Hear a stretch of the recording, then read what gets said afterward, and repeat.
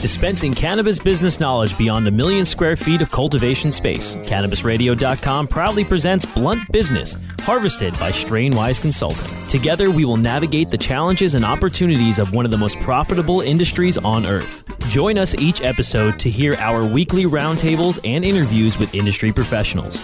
Now, let's delve into some blunt business with your host.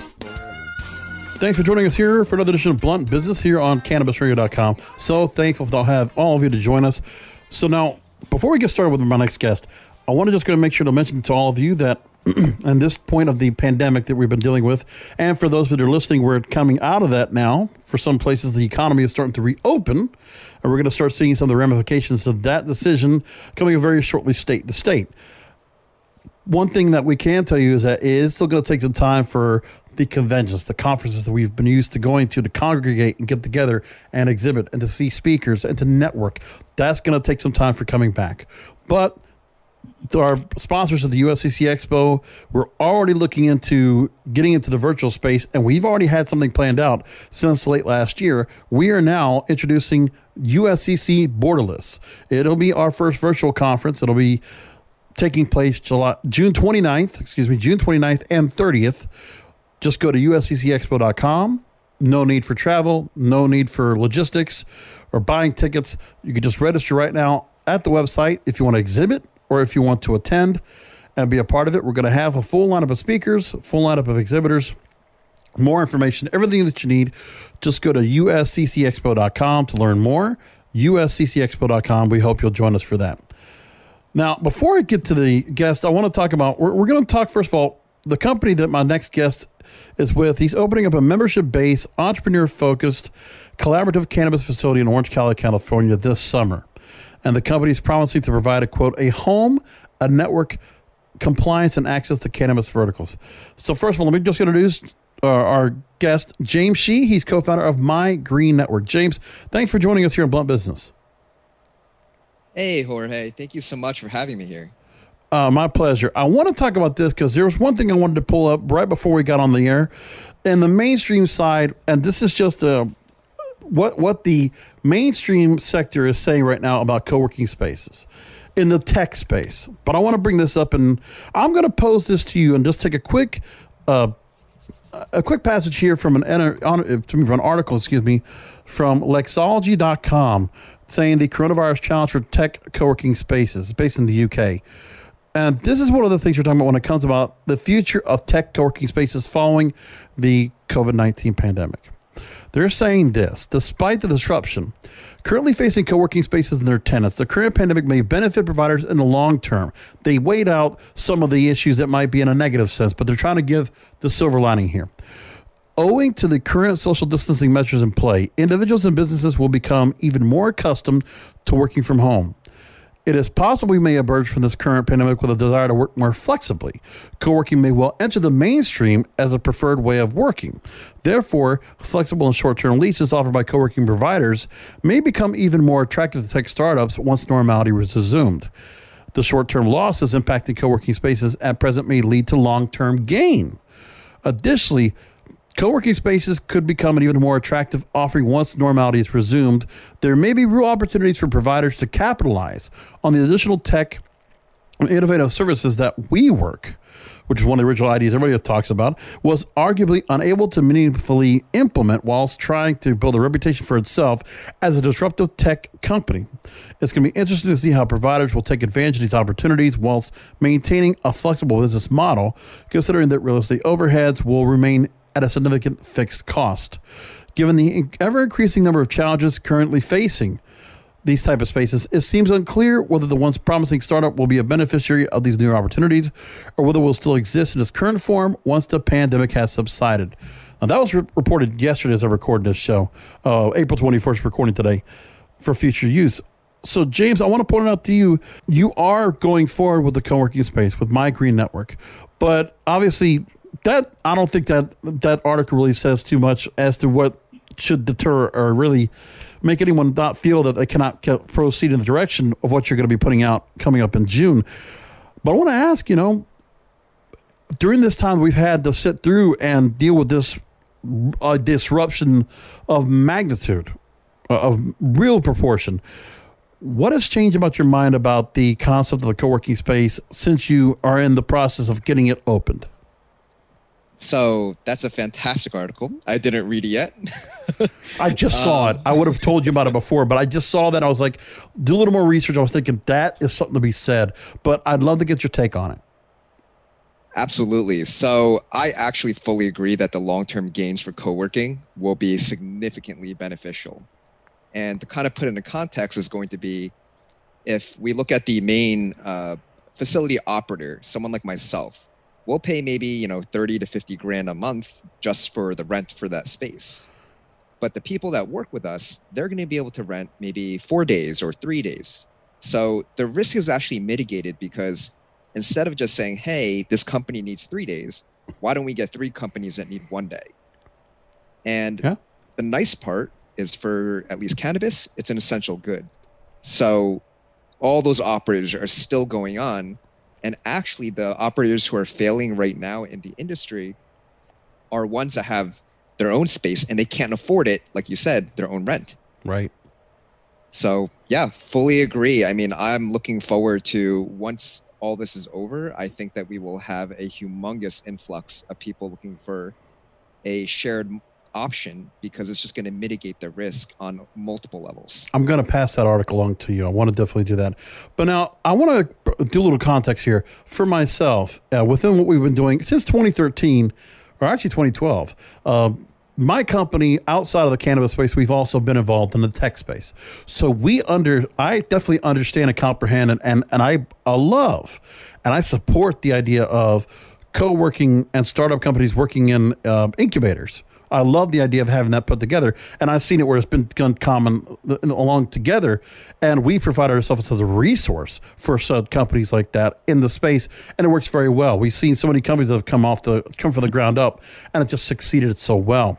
So in a story from Forbes.com, Warren Borbro, who does a lot of great work when he does his articles, it's a title of story, Co-location Spaces Refine Efficiency and Culture in the Cannabis Industry. He recently wrote this. The quote, the regulated cannabis industry experiences no shortage of great ideas. The common issue that most consumer brands face is bringing their products to market in an efficient and consistent way. Co-working spaces may provide enjoyable perks like unlimited cold brew and team building activities, but co-location spaces will offer tangible operational resources for businesses that are in need of allies in a challenging industry. One thing I want to add to that point is the fact that, because you said the rent issue, and the flexibility that I think a lot of companies are going to still take the remote working aspect, but then have that networking aspect where maybe they're not going to, take access to that office space or that co-working space every single day.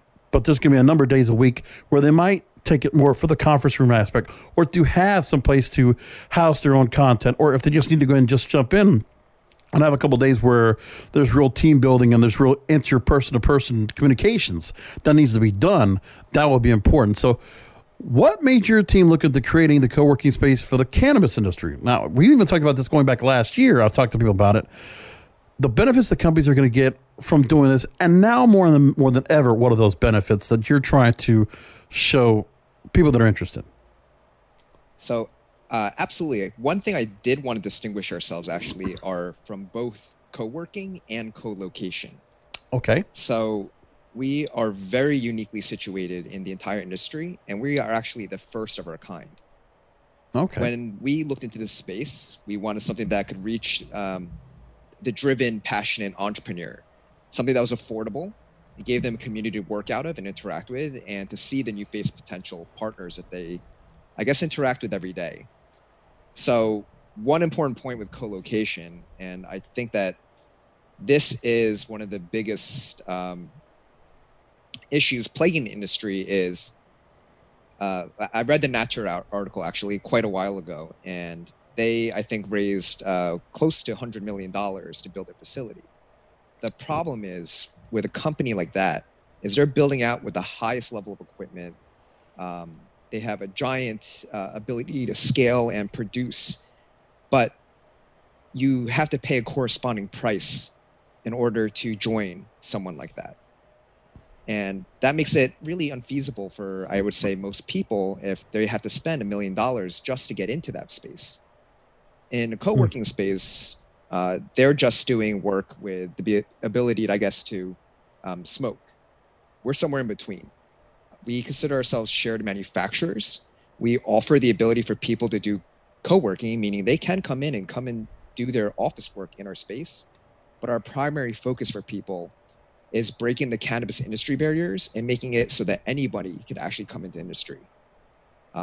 We provide an actual license. So people that come in will actually get their own shared manufacturing license.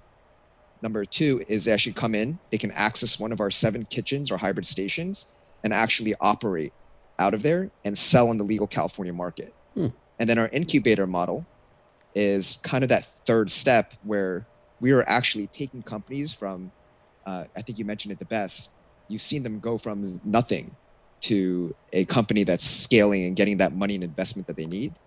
We've built our entire company designed to support someone to reach that level. So looking at us, we aren't so much a tech play or even the play for Natura, for example, where we want to have these companies produce massive amounts. We just want the people to actually come in and be able to actually produce. Fantastic. One of the things I would also want to keep in mind is in the same vein of a co-working space, you'd also want to have, that startup environment for people to go and have, say, basically investors to come in or people that are able to go and do seed funding or offer seed rounds of funding. Number one, what's the response for those that might be interested in talking and communicating with those that would be in the co-working space, and how would you go ahead and incorporate them into the space to have them interact? And would anything change now because of how things have changed with the disruption of the pandemic? I think I'll start from the last question and go to the first. Please unpack. So the first part where you said have things changed, I think more than ever before, shared manufacturing or shared spaces that we offer, or similar people, the co-working, as you said, are going to be more and more relevant in today's industry, specifically because most people just can't handle the rent, the risks that are associated with operating, the fact that if you make a sale on a wholesale from a manufacturing side to retail, that retail store isn't getting you payment for 30 to 60 days. Wow. So you have a lot of these issues with companies that are just going to bear the brunt of it. When we look at what we do, and I think that this is kind of where a lot of people look at scalability and an incubator model and say, oh, great, I can grow there if I need to. But without a strong foundation, those industry experts that people connect to or that they're actually getting into that incubation model, or an investor that takes a look at it, they actually view that more as a liability because sure, you can hire an expert for $100,000 a month or sorry, $100,000 a year, but can you actually afford that? And what happens if maybe that expert doesn't give you everything you need? So we kind of liken it to jumping on a motorcycle while having a motorcycle teacher. But if you guys get in an accident, both you and the teacher are getting injured. Okay, but I mean, I guess the thing is, it's a risk or reward to have investors coming into the space, and on who you have that comes into the space that would like to lure a company out of that space and, okay, dangling a carrot, what can we get from this and what would be the advantage of it? I guess what it comes down to is really finding out, because obviously you're creating a hub. You're creating a centralized area for a number of companies with some that would be obviously very ambitious and have some impressive ideas that are out there. A lot of innovation being done with the space. That's why the tech space and co-working has done so well. The same thing goes here. What do you do when you have investors and others that are going to be coming into the space? The other thing I want to ask about is when you look at the tech side of the co-working spaces, what kind of companies are incorporated? So, in the tech space, there's a lot where you can see different platforms, different, you say AI, robotics, just different technologies are being put together to go then formulate into a larger scale company and scale up and get the funding and we'll get able to go and grow the company to something big.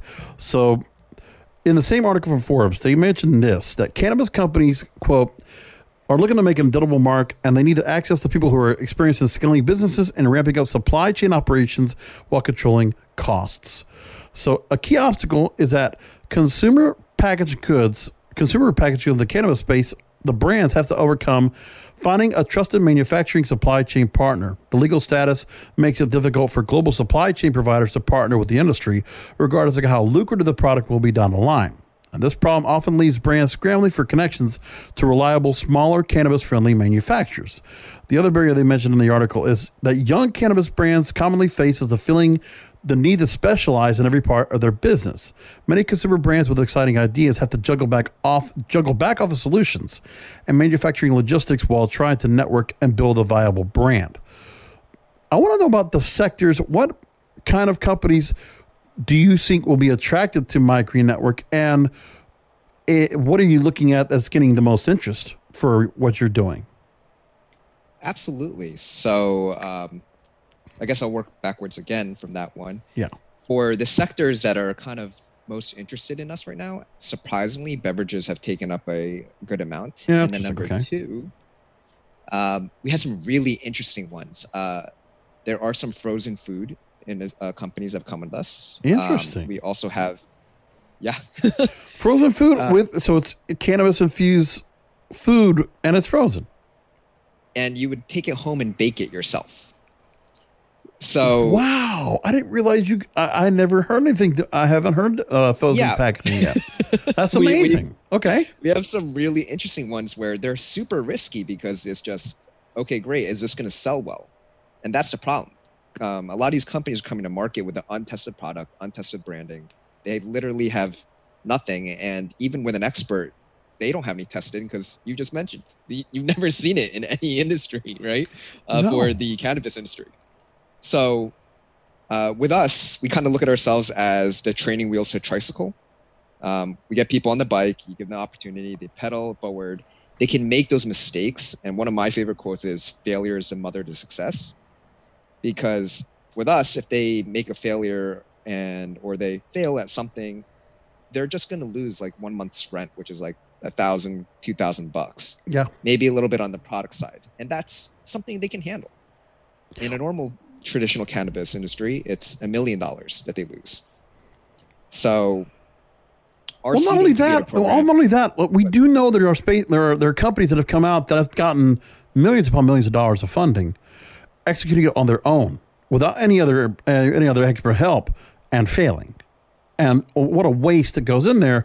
So when you see that going on, it's just saying to yourself, man, what are you going to do? That's a horrible problem to have, but I do see that happen quite often.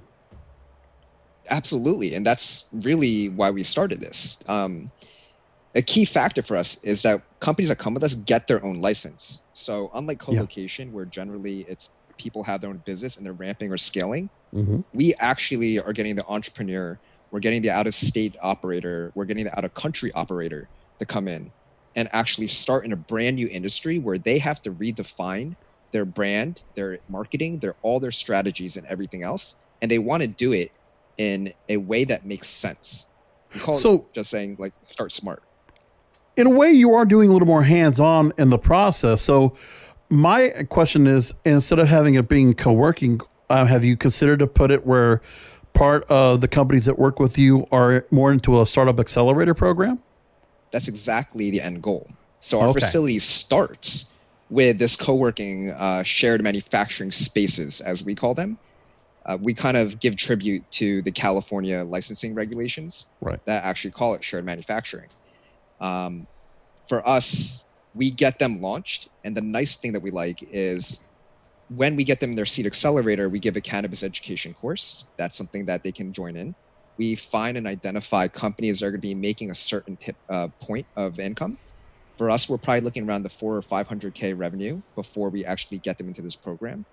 And then we open up everything for them. We want to have investors that come in with our contacts of about 3,000 to 5,000.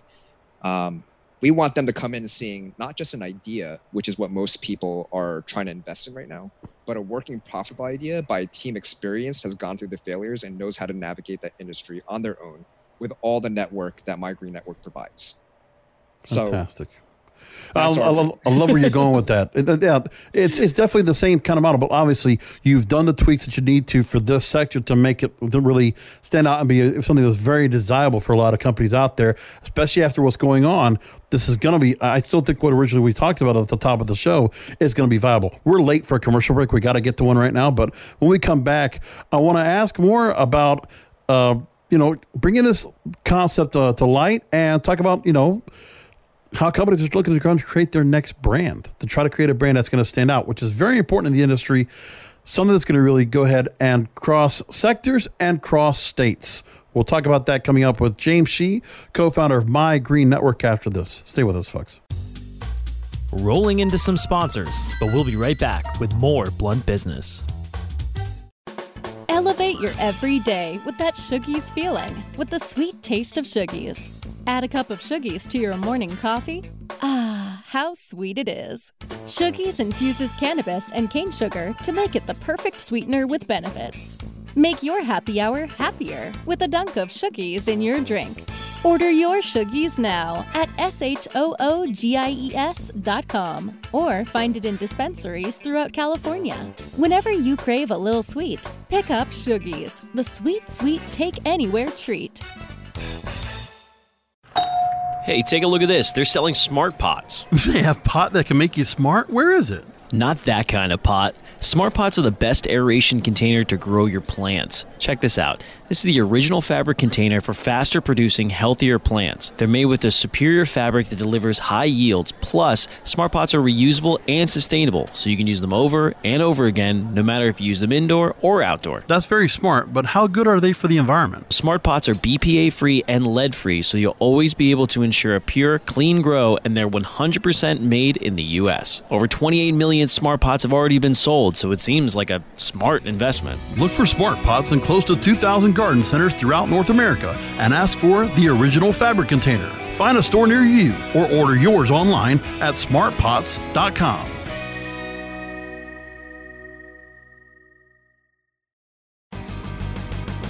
I hope you didn't forget about us, because we're back with Blunt Business on CannabisRadio.com. I'm back with James Shee, co-founder of My Green Network.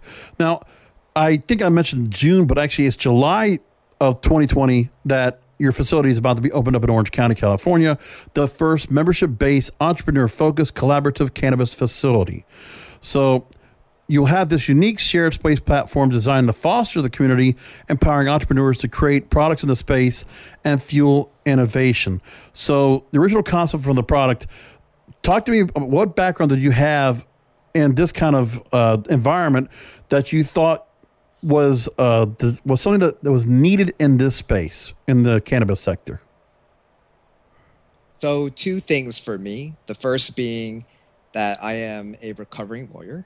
I I was in the legal world for about 10 years. Oh, thank you.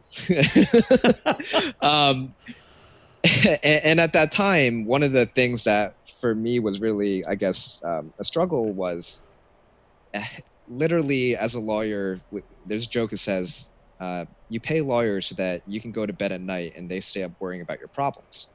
Yeah. And that's literally what I did for about 10 years. And a problem solver. It was one of the things that when I came into this industry, I was seeing people trying to hire an attorney, just get them licensed in cannabis and charging $100,000, $150,000.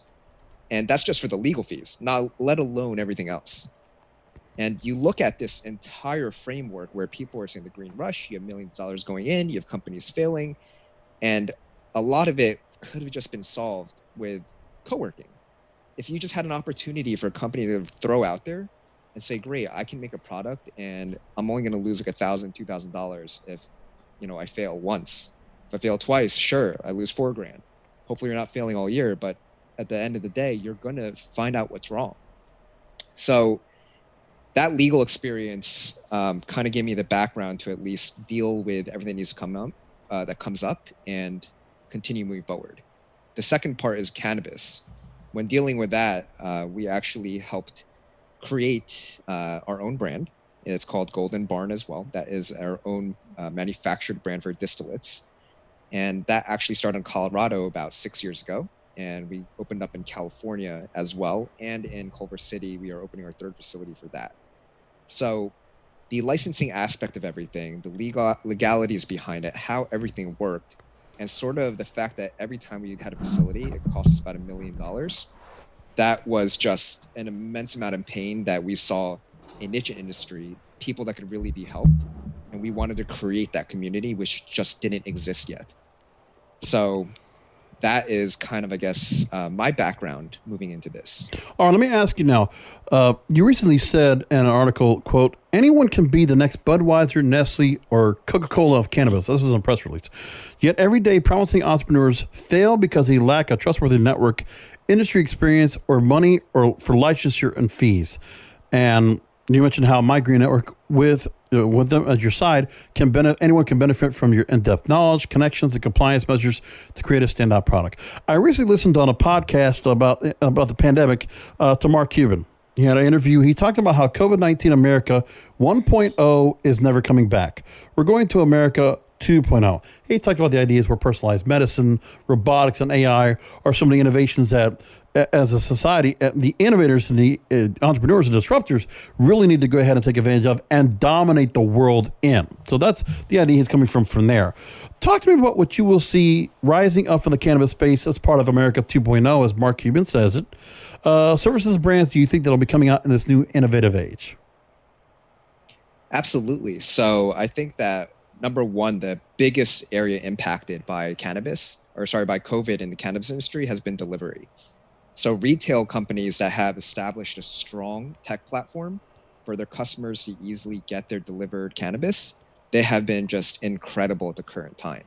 That trickles down into who are their suppliers and who is helping them out with that. And as manufacturers and distributors, it's important to be consistent.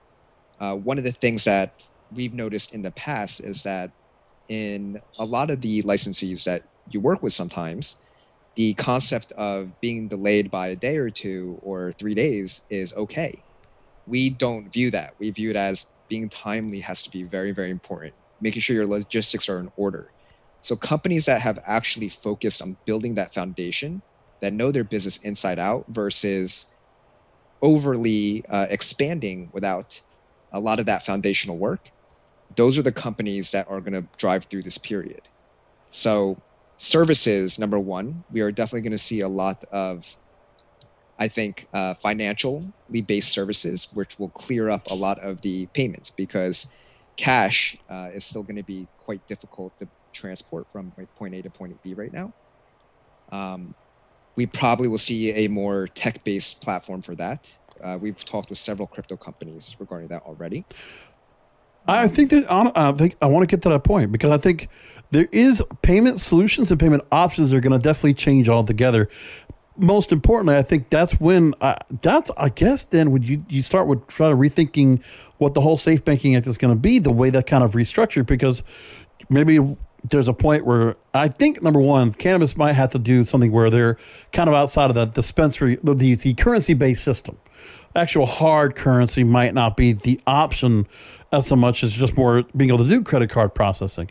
The other thing I think is that the dispensaries are going to have to go more towards the medicinal pharmacy route where we're going to have a teller-like atmosphere as opposed to having displays and countertops in that space. Do you agree or no?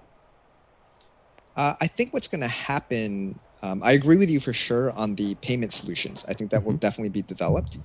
As far as the countertop solutions, one of the things I actually think will happen more will be sort of tech platforms, sort of number one for almost cannabis pharmacists, that people can actually reach out to someone online, a virtual pharmacist, if you will, and be able to get their medicine the way they want it to.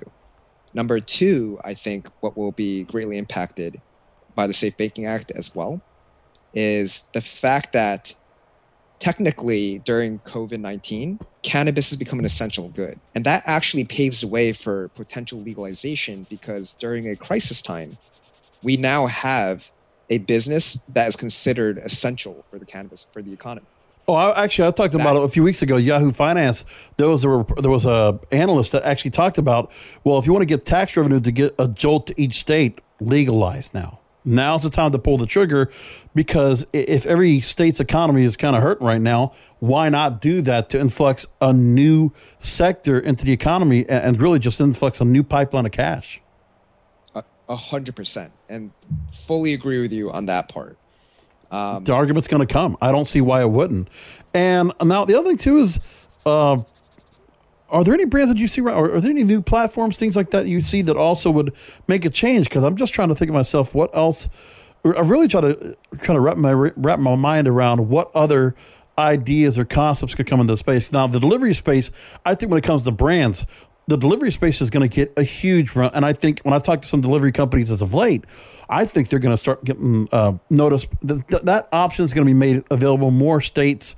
And some of the companies in California that are already set to go, you obviously know a few of those around your spot, they're going to be ready to go ahead and expand. I already know that's a fact that some are already anticipating an expansion plan, and they're going to go to other states. I think that's another part that comes into play. And I think telemedicine, to get back to the other point, I think telemedicine becomes a major factor. But do you think that there will be a way to untangle the issues where medical cannabis, where you still have to go through a physical doctor, I mean, able to go and get access to the medical marijuana card for each state? Do you think there's still going to have to be a mix of interaction with your doctor and telemedicine? Can that actually be a perfect storm?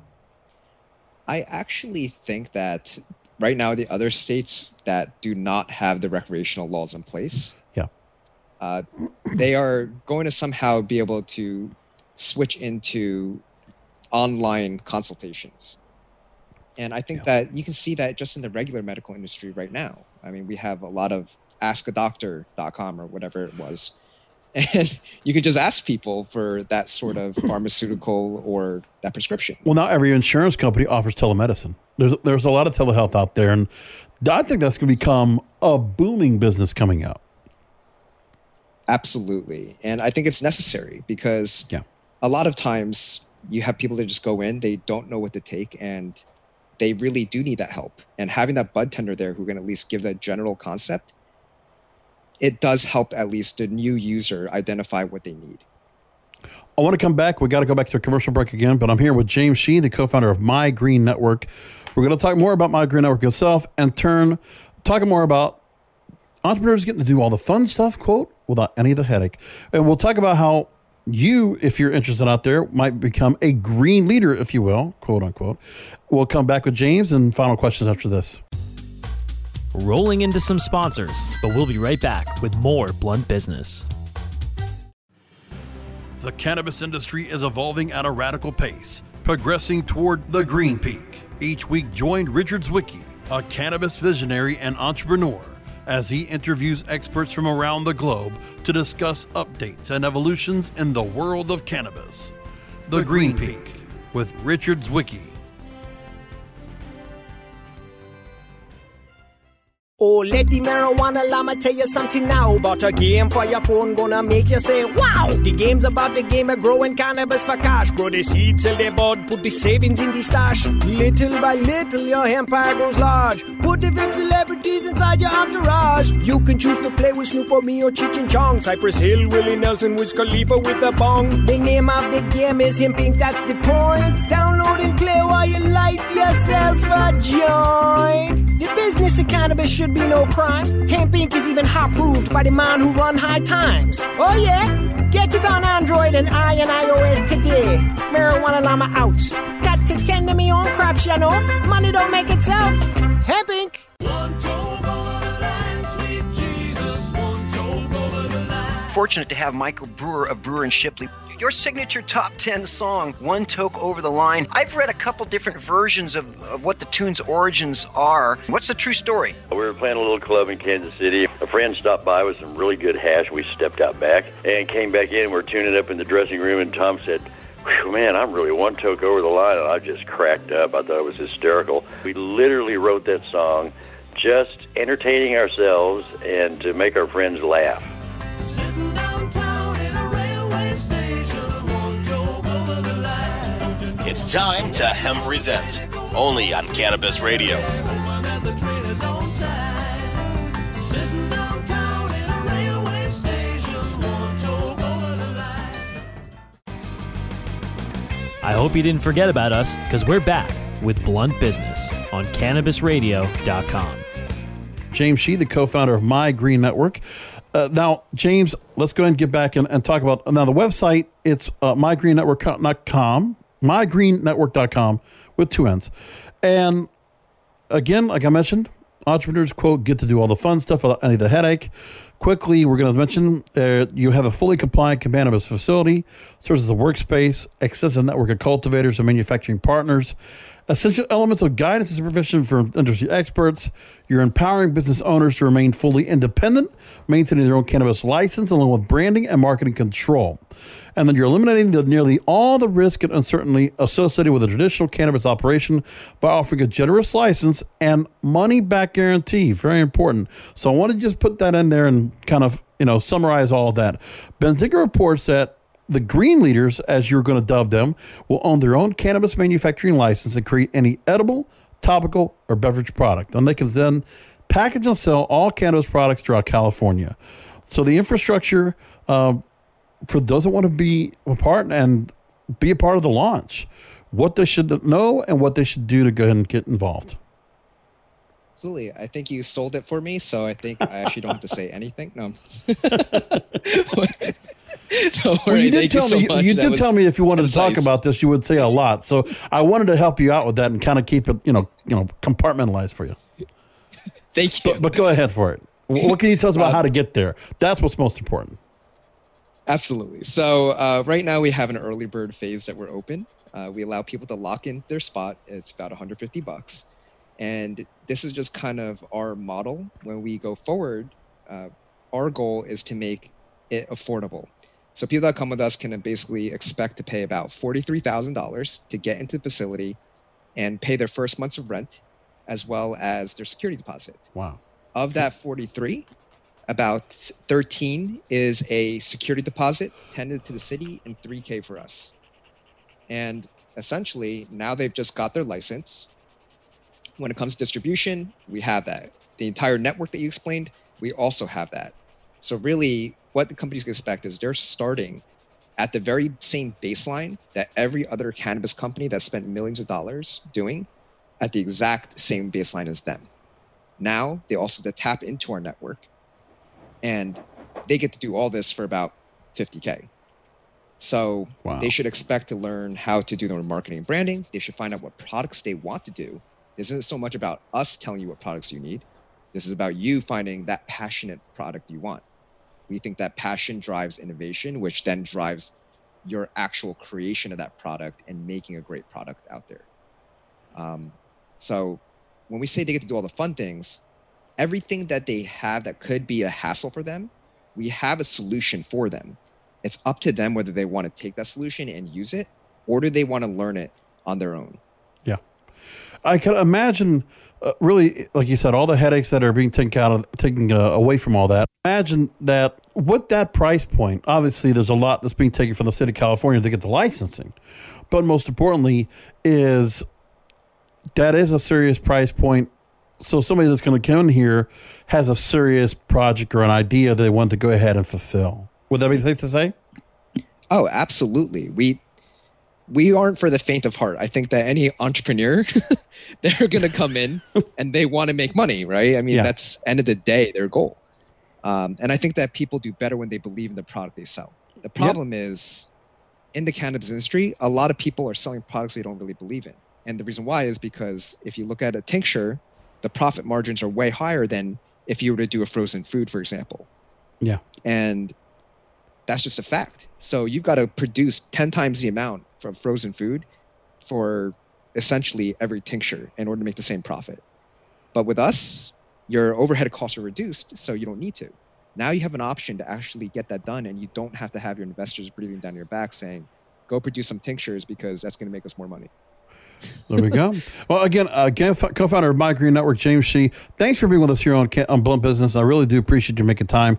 And by the way, if you do come across any companies that have just something that's just shocking, awe-inspiring, point them out to us. let us know about that. I'd like to try and follow back up with you and some of the companies that might be fruitful and might really come out of the space and have something that's really amazing. I'm kind of interested in the whole frozen food aspect of cannabis.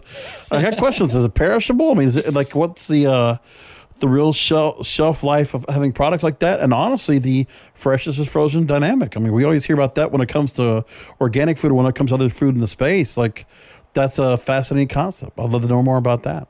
So let's definitely keep in touch, James. Let's go and think about what happens about that. Not necessarily about the frozen food, but just if there's any companies that come across, let's see if we're bringing them on and let's talk more about it. I'd love to go and find out what companies come out of this hub, all this innovation that might be coming out of My Green Network. Again, mygreennetwork.com. Thanks, James, for making time. Thank you, Jorge, for your time. Hey, my pleasure. Folks, once again, make sure to go and check out mygreennetwork.com. And also, of course, check out Blunt Business. We always do our show every week. You can find it at cannabisradio.com. Find it wherever you find podcasts. All major podcast portals have it. And we'll talk to you next time.